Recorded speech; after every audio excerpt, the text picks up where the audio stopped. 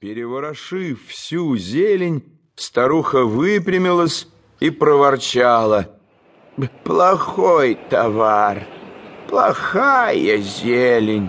Ничего нет из того, что мне нужно.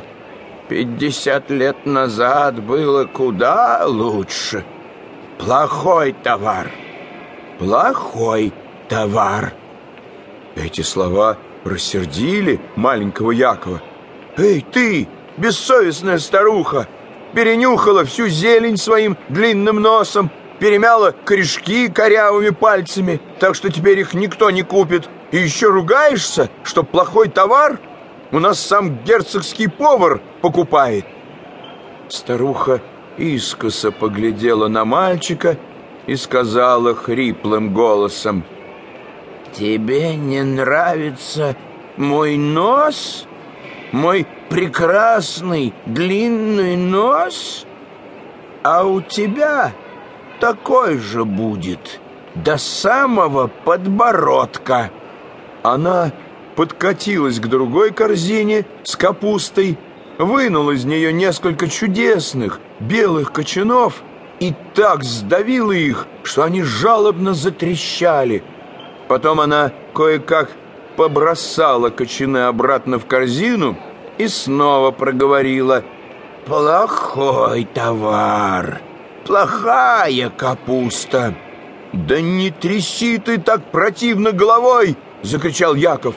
«У тебя шея не толще кочерышки, того и гляди, обломится, и голова упадет в нашу корзину. Кто у нас тогда что купит?»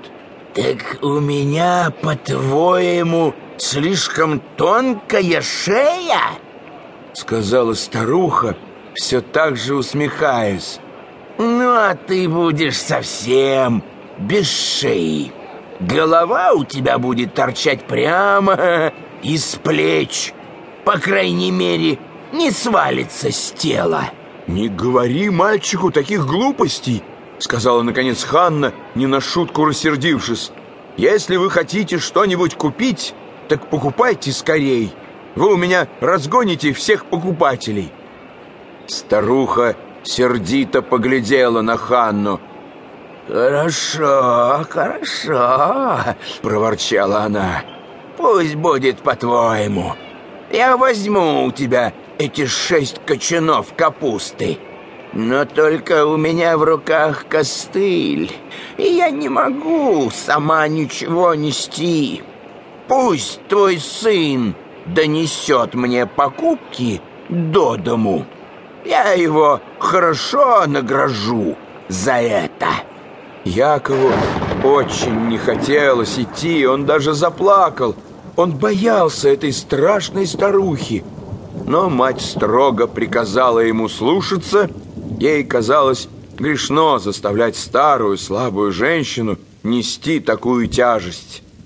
Вытирая слезы, Яков положил капусту в корзину и пошел следом за старухой.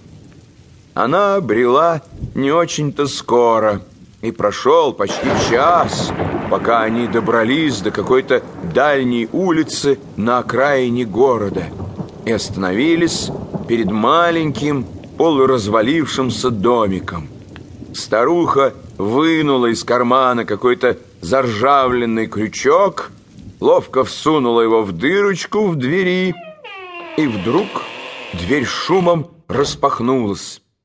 Яков вошел и застыл на месте от удивления. Потолки и стены в доме были мраморные, кресла, стулья и столы из черного дерева, украшенного золотом и драгоценными камнями, а пол был стеклянный и до того гладкий, что Яков несколько раз поскользнулся и упал. Старуха приложила к губам маленький серебряный свисток и как-то по-особенному раскатисто свистнула, так, что свисток затрещал на весь дом.